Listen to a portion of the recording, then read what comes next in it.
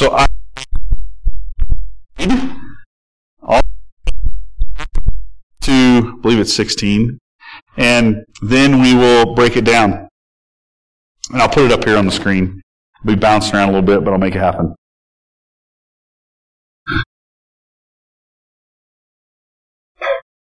So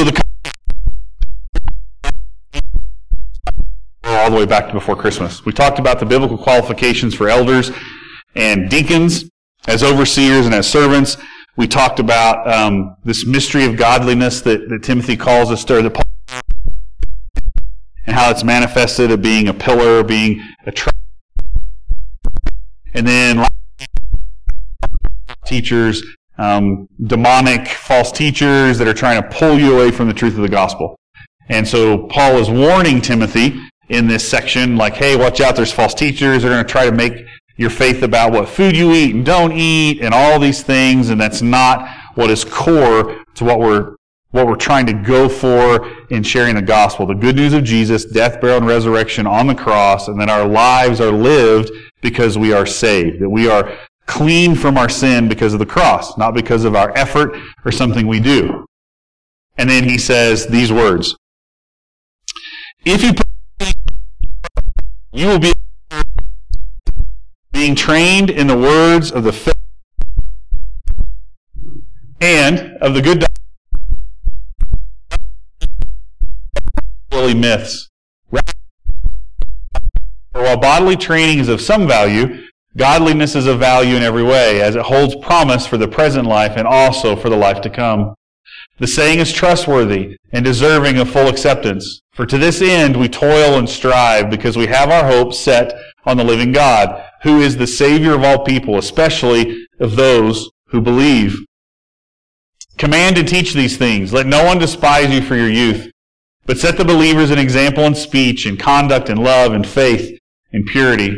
Until I of Scripture, to exhortation, to teaching, do not neglect the gift you have, which was given you by prophecy, where the council of elders laid their hands on you, so that all may see your progress. Keep a close watch on yourself and all the teaching. Persist in this, for by doing so you will save both yourself and your hearers. So Paul is continuing in what he's already said. And we're going to see next week, when we get into chapter 5, that, what is it next week? Yes. In chapter 5, there's instructions to the church. So when this is being read, you have to remember that as Timothy is reading this to his church, there's stuff for Timothy that's almost personal and very private, and encouragement for Timothy that the whole church would hear. Then there's also stuff for the church to hear that really who's going to be helping with this. So you can imagine, like, false teachers. And in this congregation of people hearing this letter, talking about awkward. And he says the same thing. You're going to hear, as he's encouraging Timothy, the people who are listening, that he's encouraging them about, that are maybe questioning him because of his youth, that Paul all of this in one setting. So there's Timothy's encouragement, the church gets to hear. Paul is for him. There's some correct saying this, and the church is going to be going, ooh, maybe that's me. I don't know. Kind of. Have you ever been in one of those services or someone speaking and you left feeling, that one was right to me. That was right for me. I think God was speaking to me in that moment. And yeah, the Spirit, but I promise you, anybody that comes up here and preaches, whether it's me or one of our elders, no one is sitting at home going, I think maybe Bob's going to be there, and he really needs to hear from the Lord that he's a mess. So how can I work this in just so he feels it? Is anyone here named Bob? Okay. I was thinking Bob.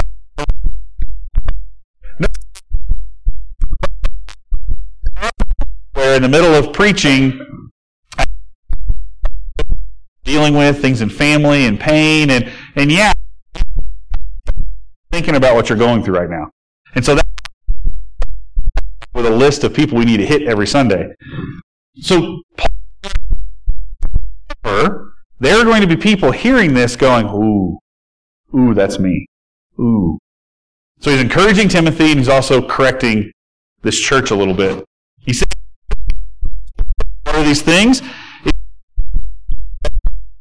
That we're not going to hear it. We're not going to listen to these people who are trying to say you can't get married, that food, what you eat matters.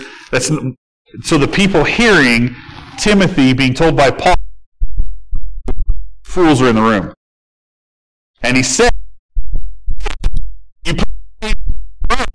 will be in the words of faith and of the good doctrine you have followed. So that this letter, the believers in the room, the ones who are closest to God, who really care about the Word of God, are going to be with you in this fight against the false teachers. Quit worrying about and saying that there's people in the room with you who are for you.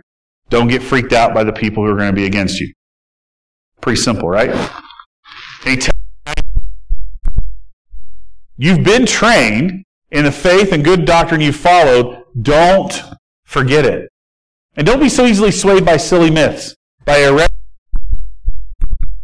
same connotation in Greek, we could say wives' tales. The same language is used of just myths. And we've all been around when people say things and the myths of things you should do. They run the gamut of, that's either great and homeopathic, is the term we use now, and we just do it because Grandma said to do it. I'll never forget struggling with my grandmother and said, well, you're supposed to just dip your face in a bowl of water and cornstarch, and that'll take care of it.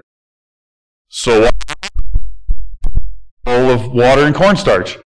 I don't think it did anything. Thicken my skin because cornstarch is a thickener. No, I don't know. What happened in our house was you poured peroxide in your ear. I don't know if that does anything, and you medical people in the room can say that was dumb or not. But then when my kids are little, and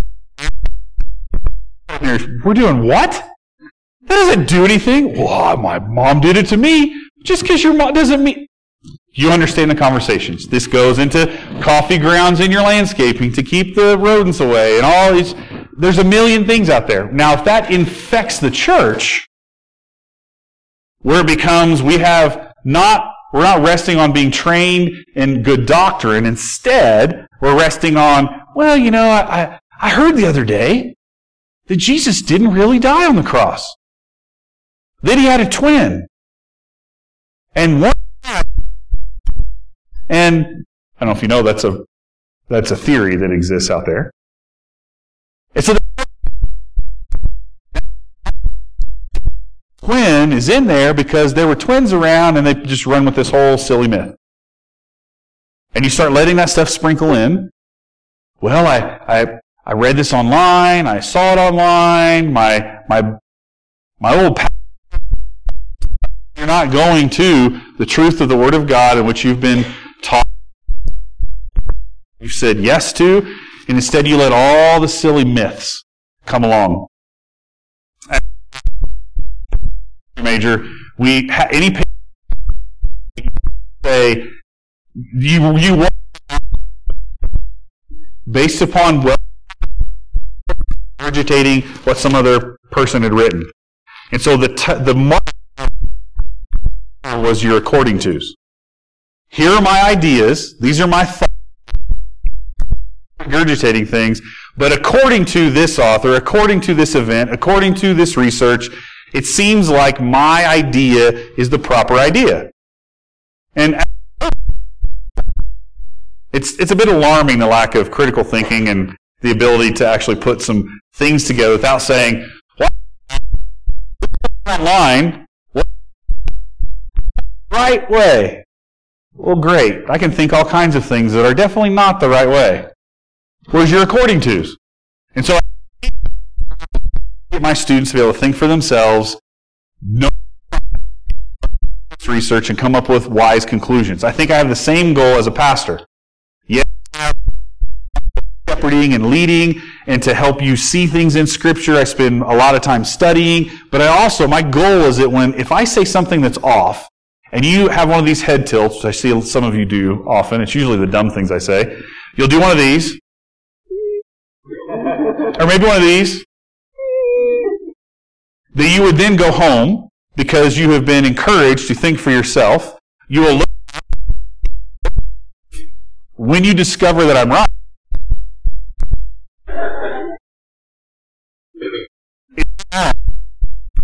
Off, or it doesn't make sense, or it's confusing, then you'll come to me.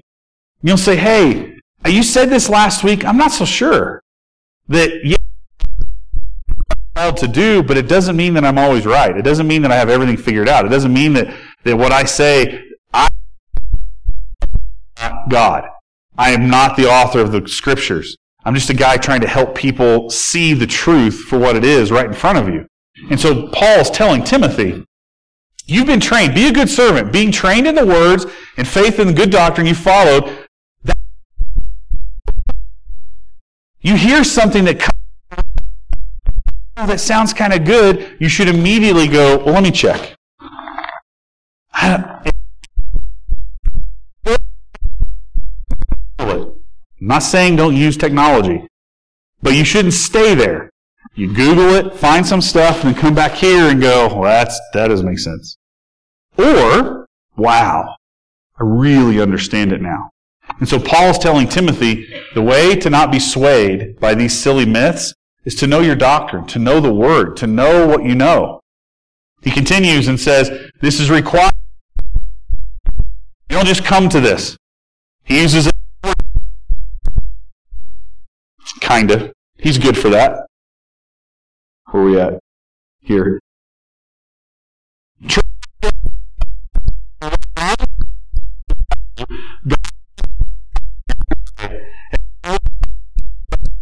And saying is trustworthy and deserving of full acceptance. For to this end we toil and strive, because we have Savior of all people, especially of those who believe. So remember, the church is hearing this. Train yourself for godliness. Now, Paul is not saying, when he kind of bodily, training for your body to be strong, you should have in your spirit through the Word, through prayer, through relationship. At some point, things are not going to work the way they used to when you were 20, for all of us in our 40s. It's just not. You work out. Put your body. That's not what Paul's saying. But he's saying if you're going to put effort towards that, if you're going to put effort strong and educated and knowledge and your work, and you should be putting effort towards your walk with God. You should be spending time in the Word. You should be spending time with other people to help grow you. You should be spending time in prayer because that's what matters the most.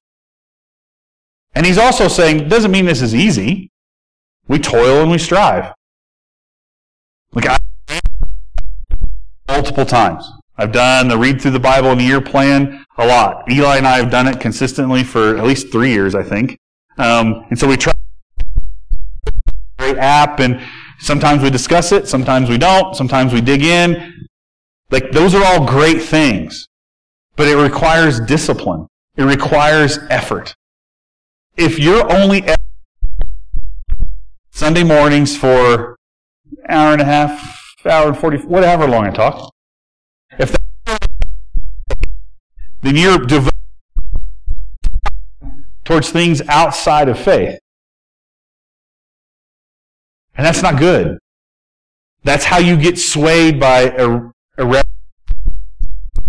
you're spending the hour on the TV or the internet. And if you're spending 4 to 6 hours and digesting and taking in all of this media and social media and news and YouTube videos and the TikToks and all that stuff, I don't have that. I can't dance, so why even have it? And you're only devoting hours of your week to God, then of course you're going to be easily swayed by silly myths. Of course.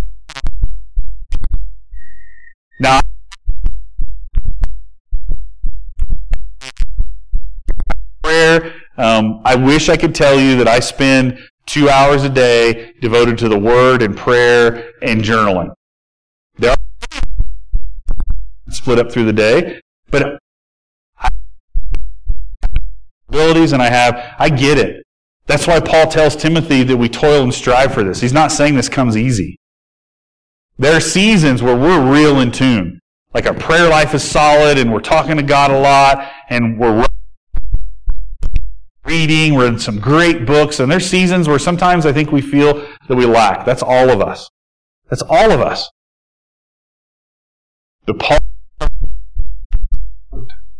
It's so important.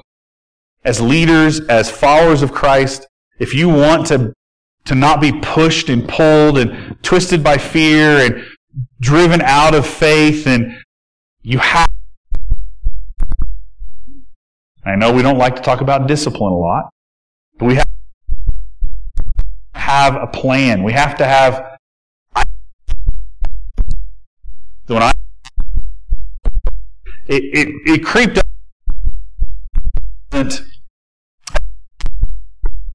off where I wasn't preaching. That doesn't happen a whole lot, but it grew a bit hard to live with, I think. You can ask Amber. And so we have to rest. And so I'm just going to not think about this stuff. Because if I'm doing a daily devotion, that feels like work because that's my job. So I'm just going to disengage and just try to relax. It did not go well for me. Very quickly, the flesh creeps up. I was pretty hard to live with. She can verify or deny. When's your next sermon coming up? Maybe start studying for that now. And I would read a plan, go through the Bible in a year kind of plan, but I wouldn't do a deep study, except for what I was preaching. So now I've learned that I can't, that's not good for me. It's not good for me to not be in a deep study, to not have my mind occupied. I know Monday, I've read it about 5 or 6 times, I know what's coming, and that is in my head for the next week. If I disengage from that, it's not good for me. We need discipline. And that's what Paul's trying to get Timothy to see. Sometimes we need help. We need the plan. We need some people to hold us accountable. We need people around us. We need a group of people that are in our corner. We need a crew. So I'm going to invite Raina and Catherine up. They're going to describe as a church that they have been modeling and kind of testing out for a year, 2, 5. Been doing this for a while, and then we're going to introduce it to you as a church, and then we're going to run with this in the next couple weeks. So I'll turn it over to you guys. I'm going to put this here so it can be recorded.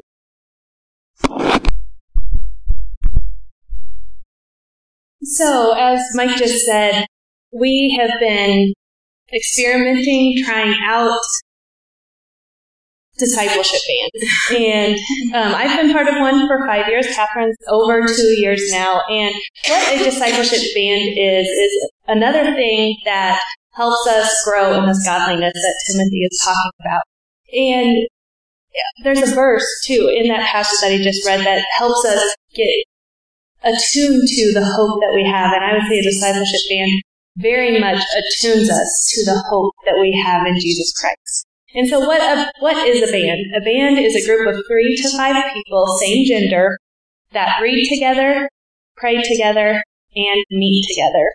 The reading is centered around Scripture. It can be straight Scripture. We tend to use a written devotional that comes to our email every single morning. It's called the Seedbed Daily Text. We read it, we respond daily, or about daily to one another, several times a week, I would say. We pray together, both by sharing requests via text message, by when we're together, we pray for each other in those moments, and then we meet together. Ideally, bands meet together once a week. We have found that once a week is oftentimes too much, just with our schedules and stuff, and so we tend to meet once a month. All that said, bands can be developed according to what the participants choose to make them. Something that bands are not. Bands are not a typical small group. They are not just an accountability group. Bands are not another Bible study. There's aspects of all of those things in a band, but bands tend to, in their smaller size, go a little bit deeper than just discuss the scriptures. We go into a place where we discuss our souls and things of that nature. So, go ahead and advance to the next slide, please. This equation, time plus trust equals transformation, is something that I have seen to be true in my experience with a band over the years. The more time you spend together and developing that trust, it truly does lead to that transformation, or the way that Paul is describing it to Timothy is that development of godliness in toiling for our health as Christians and our intimacy with Christ. So I have asked Catherine to share about her experience with that equation as well, seeing how a band has impacted her. So she's going to share briefly as well. Hello, can you hear me okay? Okay. I inhaled a little bit of a cleaning product yesterday, and so my airway's a little rough, so if I start coughing, I am not sick. It's just that, and I'm okay. But I was going to share a little bit of my testimony in general and the testimony in the band. I grew up in a Christian home, but behind closed doors, my dad was a pretty bad alcoholic. And with that, we look good on the outside, but on the inside, there's quite a bit of turmoil. And I think that really changed my trajectory of kind of my life and how I lived. I could perform well, but behind closed doors, I was really struggling. The end of high school and throughout college, I was into partying quite a bit. And since this is a younger crowd than first service, I just want to touch on the partying. I think for me, it wasn't so much the alcohol, but it was the first time I did feel like community and I could laugh and relax. But I was underage and it got me into trouble. I got an MIP, went through a bad breakup, and at that point I was like, okay, this isn't working. So I finished college and I actually moved to Laramie. I got a job in radiology. I've been here about 6 years. But when I moved here, I really prayed. I'm like, God, I want to know you and I want to know your word. Like, I really want to know it. So I just kind of dived in between really here, LBC and Snowy Range. I took a bunch of classes, went to Israel. I was in like 3 Bible studies at a time. So I was getting all this knowledge, but there was really a disconnect between my life and my heart and this knowledge coming in. So eventually I joined the women's ministry team here, and I got really connected with the ladies on that group, and Raina is one of them. And she brought up bands, and okay, I honestly thought it was going to be like another Bible study. But it's not. It's a lot deeper than that. And then I think for the first time in my life, I started to share what's really going on inside. And we grew up in an alcoholic home. That's pretty scary when you're just used to like putting on this facade. But with that, while I've been in this band the last 2 years, my dad has also kind of been in a band where he's at, and he's actually sober. And I am going to share something kind of personal, but my birthday was last month, and my dad is not a man of a lot of words. Growing up, he was pretty sarcastic and kind of angry. So just reading this card, I think you can really see like the work God has done in like both our hearts and our lives. For my birthday, he did ask me what I wanted, and I'm like, oh, just a card with some nice words, because my love language is words of affirmation. So he put, happy birthday, Catherine. I know you said just a card with some nice words, but you are worth so much more. Not only to God, but to me too.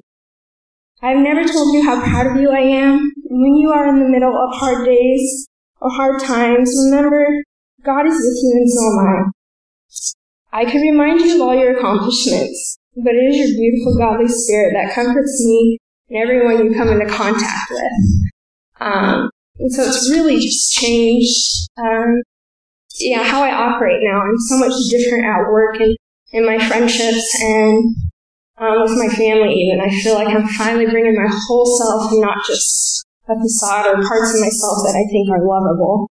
And it's really transformed the way I see God's love for me too. I think He worked differently.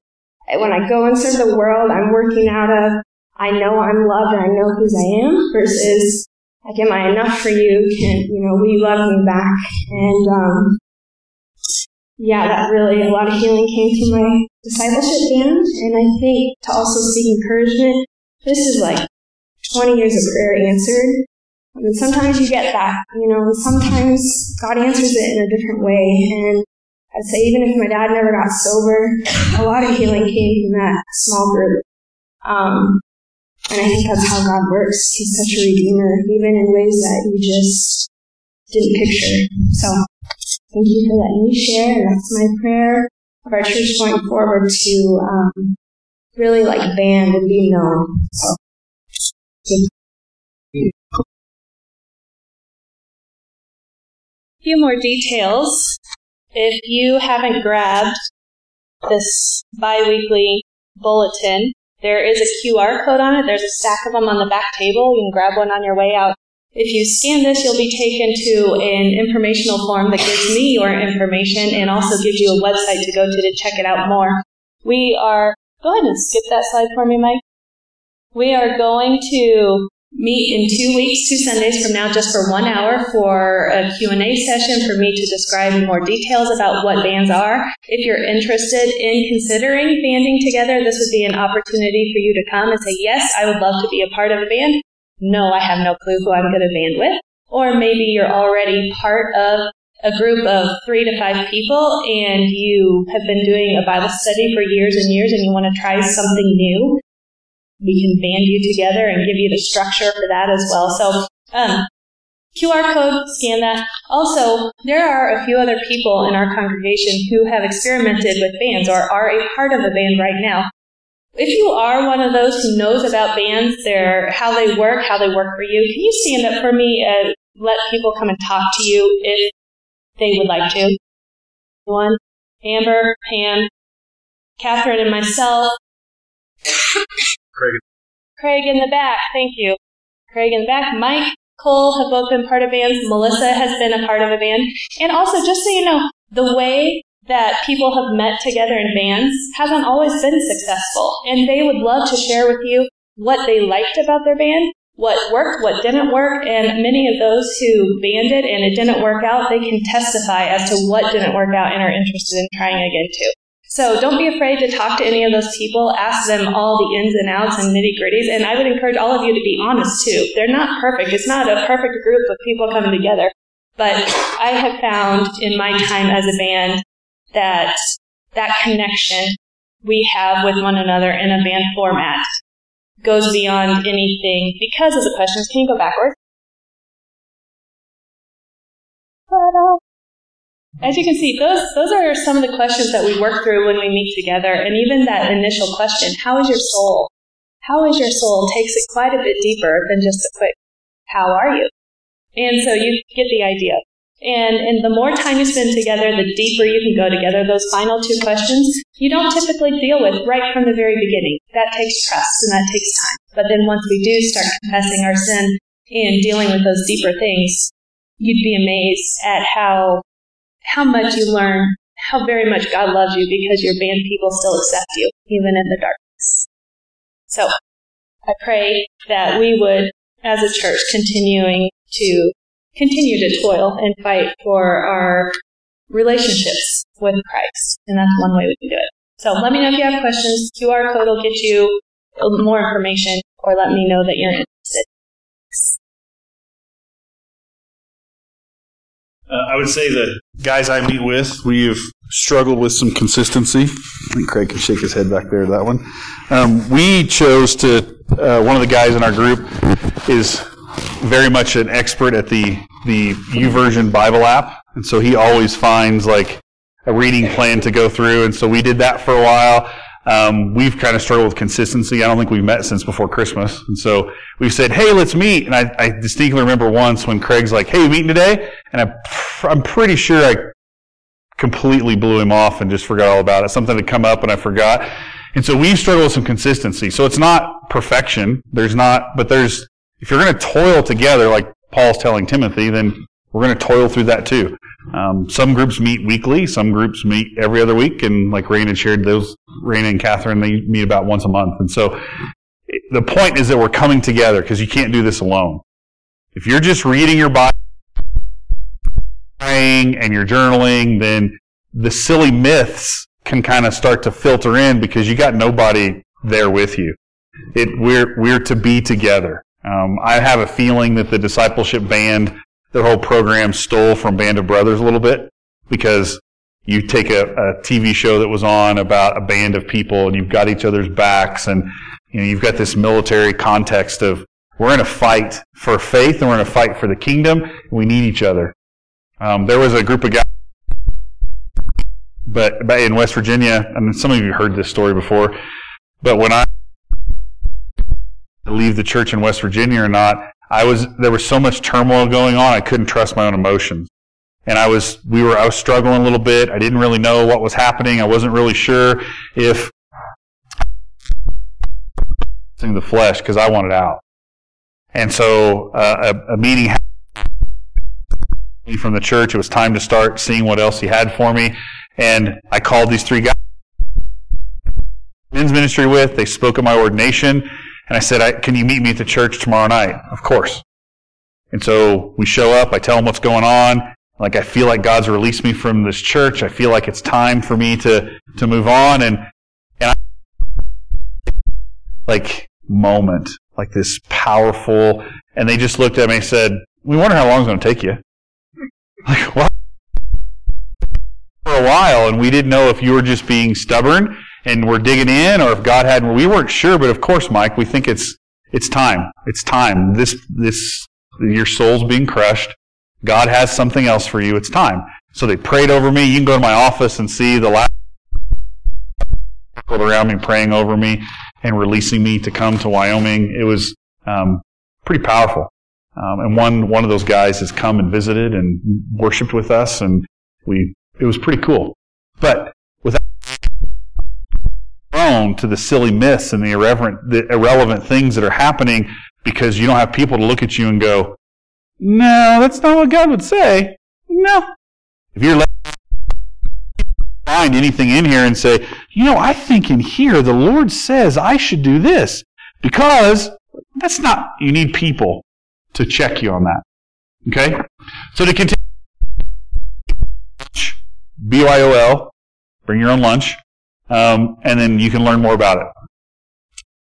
He then, verse 11, command for youth, but set the believers an example in speech and conduct and love and faith and purity.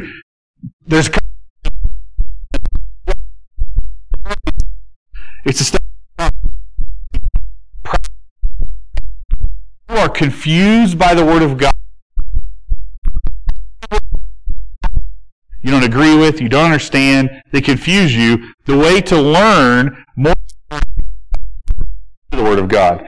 You can't read the Bible like it, so that I just put my Bible on the shelf and now I just do whatever I think comes to my mind. We don't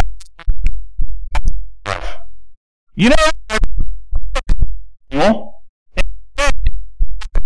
But when your house blows up, well, whose fault is it? Well, you did in that area. You could have called someone that had more knowledge to help you with this. A friend, somebody that actually does it for a living. Set it aside and just walk through life. We don't do that with anything else. We don't do that. More information about it, you dig in, you study, you research. Years, you do with everything. We have to have the same kind of diligence with the Word of God. And so he tells Timothy, teach these things. Teach people discipline. Teach people to dig in. Teach people to strive. That sometimes it's hard, but the work is worth it. Now, Timothy, we believe, is in his 30s, early 30s-ish, during this time, in Middle Eastern culture. Wisdom. So you would say, where you are means you have more wisdom. There's truth in that. There's truth in, but you shouldn't be discredited just because you're younger. Here in a college town that we have had deacons in our church. We don't reserve those places of leadership just because you're 20. If you have served, then we will gladly welcome you into leadership. One of the in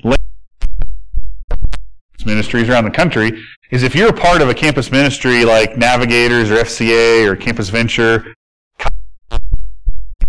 BCM, like you have the capacity going on through your college years.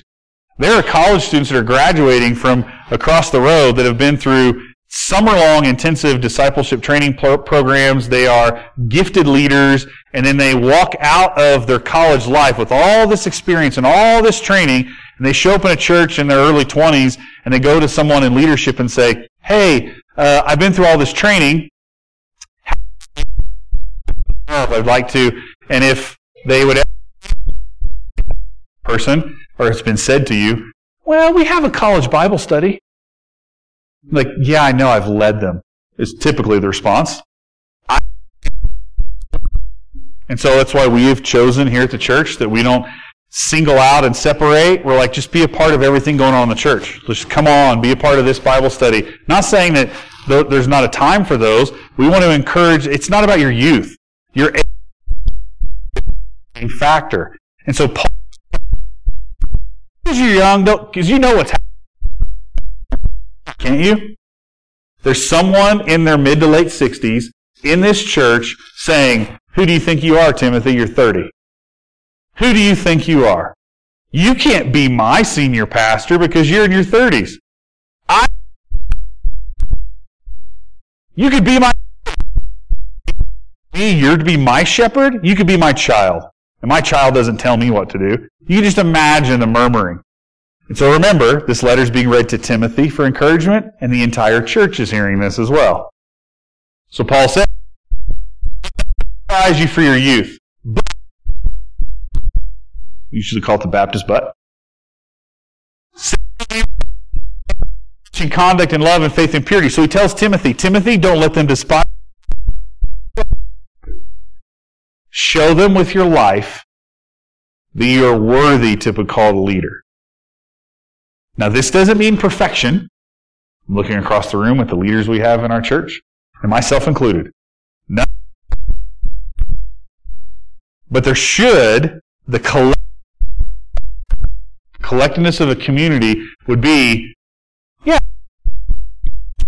he loves the Lord. She's a good leader. Yeah, I would follow her. I'd follow him. I would, oh man. But he owned it. He said progress. So he's telling, but you can help. You can get life. Show people that you live out your faith. And that's what Catherine was sharing. It's not just about the head knowledge of the facts. Like you can study, parse the scripture and do the diagrams, and you can do all of that. You're unapproachable and no one wants to talk to you, then it's just head knowledge. No one wants to talk to you. No one wants to be around you. But instead, let your life bring people in and can help get past. He then continues. Until I know,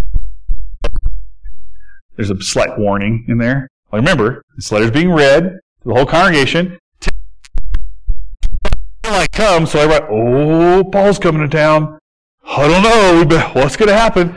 Until I come, devote yourself to the public reading of Scripture, to exhortation, to teaching. He's telling Timothy, don't stop. Even though you got people around you that might not think you're worthy of this, don't stop. Don't let the people drag you down. Do not neglect the gift you have, which was given to you by prophecy when the council of elders laid their hands on you. Remember that the elders laid their hands on you. They said you had this gift. That's why the idea of a discipleship band is so important. Because when you're at your darkest and you feel down, you feel worthless, you feel that you can't measure up, that you're not good enough, then you have some people around you to say, oh, man, I know this is a bad week, this is a bad time. Don't you remember what happened? Do you remember that moment? Do you remember how you served? Do you remember how you took care? Don't let some fool who's come along and doesn't even know you very well say these things about you. He's telling Timothy, keep up the work. Don't let the murmuring, don't let the people who are criticizing drag you down. Keep up the work.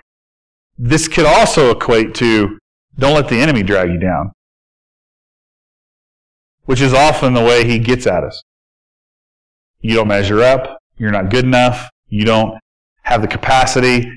You've messed up again. How dare you? You can't be in that position. Comes after you. And Paul is telling Timothy, don't forget that there are people who have trusted you. Don't forget that there's a call in your life. Don't forget that. Practice these things. Immerse yourself in them so all may see your progress. Keep a close watch on yourself on the teaching and on the teaching. Persist in this, for by doing so you will save both yourself and your hearers. Practice these things. Immerse yourself. Do this so that people can see progress. There should be progress in it. Doesn't mean you have to achieve perfection. Now, why do we go down this road? Oh, and the last part. Save both yourself and your hearers. This isn't works-based righteousness. Remember, he's in the context of who's listening, who's there, who's hearing this. This isn't Paul saying that if you work real hard and practice, that's how you save yourself. That's not what he's saying. He's getting at the general, you're going to save yourself from temptation, you're going to save yourself from the false teachers, you're going to say, this isn't what's the big word? Salvific? Matt, is that the word? A salvific issue. This is about being saved from all the pressure and all the pain and all the stuff on the outside telling you you're worthless. But he says, practice this stuff. Keep a close watch on your teaching. Persist in it. It's how you're going to... This isn't just about being right. It's not about being right. It's not about having the exact diagram of that passage. It's not about being able to just have a whole book of the Bible memorized. It's not about having 30 years of journals and a prayer journal. Like I hear stories. There's a story in the hometown that we grew up in where it's a very strong Catholic community, and there was a nun who would get prayer requests in the community, and she would pray that list every day. And it grew over 20 years to be almost an entire notebook full of, and when she would get a response, like she would get hey, here's the answer to this prayer, or the person passed, she would scratch it off. But if she never heard about it, she continued to pray for that person. And there was a woman that we went to church with, and she had a very preemie baby. And so it came out that she needed to pray for this baby who'd been born, very tiny. And so she prayed for that baby for about 20 years. And then this nun was in the hospital, and her nurse was the mom of this preemie. And as they got talking about what was going on and all this stuff, and she breaks out her notebook because she's in the hospital for heart issues, and she makes the connection of the name. She goes, "Oh, I can mark Brandy off the list." What? She opens up her notebook and flips to Brandy, and she marks her off the list, so she got the answer to prayer. She'd been praying for this. She was at the time a late teenager, early 20s, marked her off the list that she knew that she'd made it. She never knew if that preemie, that whatever happened, never got an answer, and she'd been praying for this child for over 20 years. I hear those stories and I go, oh, wow. I need a list like that. I need to have a list, and what a great story. And you can write books about that. That's a great sermon illustration. I want that. Well, I don't have that. I don't have it. I pray. I have prayer lists. I don't have that. But if I don't see that my whole life is about Christ, and instead I start looking at the task. Well, gosh, to be a good Christian, you have that prayer list. I got the checkbox, I got the task list, I got the to-do list. I want to make it happen. I'm going to read through the Bible every year the rest of my life. I'm going to make sure that I pray 30 minutes every day. I'm going to make sure that I journal for 30 minutes every night. Oh, then I've arrived. Then it's about effort.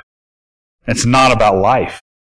It's not about loving God, loving my time with Him, enjoying. There's no joy in it. It's just work. And the discipline should lead to joy. And if my whole life is immersed in that relationship, then it flows natural. It flows free. It's part of every fabric of who I am. I know this might be a shocker, but when I'm driving in my truck, I don't always listen to Christian music. I know. Pretty terrible of me. But I can promise you, when I'm feeling disconnected from God, I feel like I need something, then I need to worship in my truck. There are times when it's just a podcast or something dumb or whatever, or I try to expose my children to more heavy metal than they're exposed to because I'm a good dad. But there's times when my soul is feeling weak. And so I always throw in David Crowder. Always. Leads to other stuff, and it fills my soul. There are times when I need to reach out there, but if I'm immersed in my relationship with God, and I let conversations flow to things of faith, I let my friendships flow towards those things, I let my marriage and my raising my kids and my life flow towards Christ, then it becomes not a chore, it just becomes like a heartbeat. It's just like taking a breath. Are there moments where I fall short? Of course. But the goal that Timothy's trying to get the message from Paul about, that Paul's trying to impart into him, is that the closer you are to God and the closer you see everything as part of the kingdom of God, the less effort you're putting in and the more it just becomes life. If I'm only focusing on God 3-4 hours a week between church and maybe some Bible studies in the morning or whatever, then I'm not going to understand what a life with Christ really is like. But instead, if everything flows from that, and I set my family up that way, I set life up that way, when I get a phone call and there's been a tragedy in town, and we're in the middle of dinner, or it's just happened, or whatever's going on, then I look at the family and say, hey, I'm going to be out for a couple hours, something's happened, and I go. And so then I'm able to then later go, hey, because I spent that time over here, now it's time to play that great Midwestern game of euchre. And even though Savannah and I got beat, we will have many a rematch. Like there's time. It's about a total immersion into this life with Christ by our sides. So, practical things. I think it is good to put things on paper. I think it's good to have some tasks as long as you aren't so rigid with them that when you mess up, you feel worthless. You do know that when you start a Bible reading plan and it's an everyday Bible reading plan, that you can just skip a day. You know that, right? Like you can say, man, I haven't opened up that Bible plan for 2 days. And then you feel this pressure and you're like, well, now I got 3 days to catch up on. Oh, and you just stop. You are capable of just going, check mark, moving to this day. I missed Monday and Tuesday. Hey, Wednesday's here. It says Wednesday. I'm going to start there. And too often we just get so caught up. Well, I haven't sat down and I haven't put anything in my journal for 3 days. Well, now I got to make sure I fill in Monday, Tuesday, and Wednesday. No, you don't. I would love for us to all have a sense of urgency and discipline to get up and daily do those things. But when we mess up, you can't let it crush your soul. You jump right back into it. Your band hasn't met for 2 months because life and all this. You don't go, well, we just need to stop meeting because we missed our 2 monthly checkups, so I'm not going to talk to you anymore. No, you get together the next month. The goal is that as we strive together, our lives will be completely immersed in this Christian life. So no matter what comes our way, we're not bumped by fear, we're not bumped by circumstance, things don't take us completely off guard. We have the strength and we have the band around us and we have a confidence in God's Word and His relationship with us that we can move forward. What's at stake isn't your Bible reading plan. What's at stake is the gospel. What's at stake is your ability to be a person of truth amongst your family and your friends. What's at stake isn't false teaching creeping in and irreverent, silly myths saying that you can only do Bible study if you stand on your left foot. We would all just shake that off as ridiculous. The problem is that a silly myth sneaks in and says, oh, you haven't done that? You haven't achieved that? You've never read the whole Old Testament? Do you even know Jesus? Oh, you haven't prayed in a while? You haven't taken time out of your day to talk to God for a month? You're probably not saved. You probably don't know Him. You haven't served in any capacity in the church? Do you even know Jesus?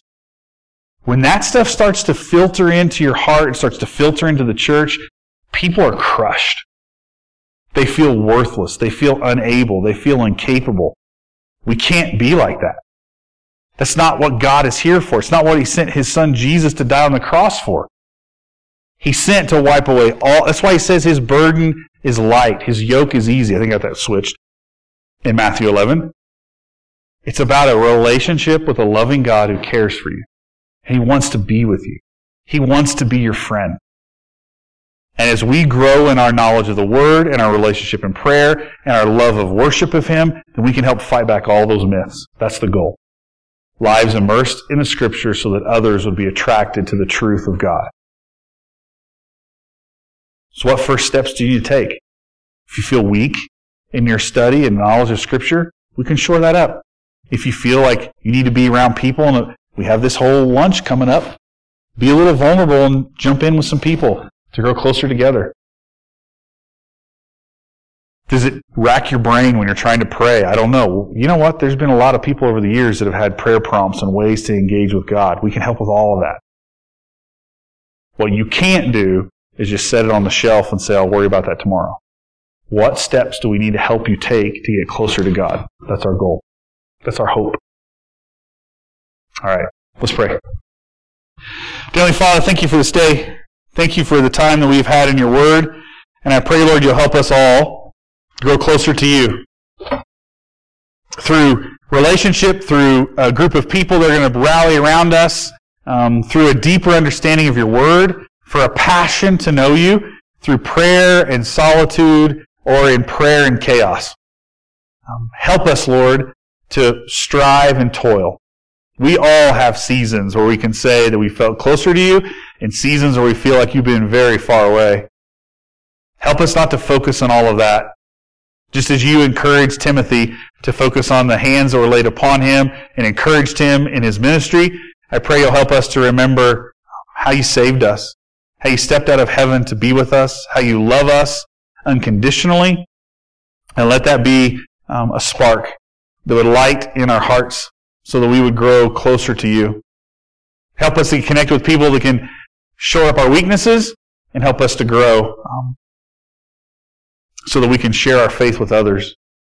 This world is desperate for hope, and we know His name. His name's Jesus.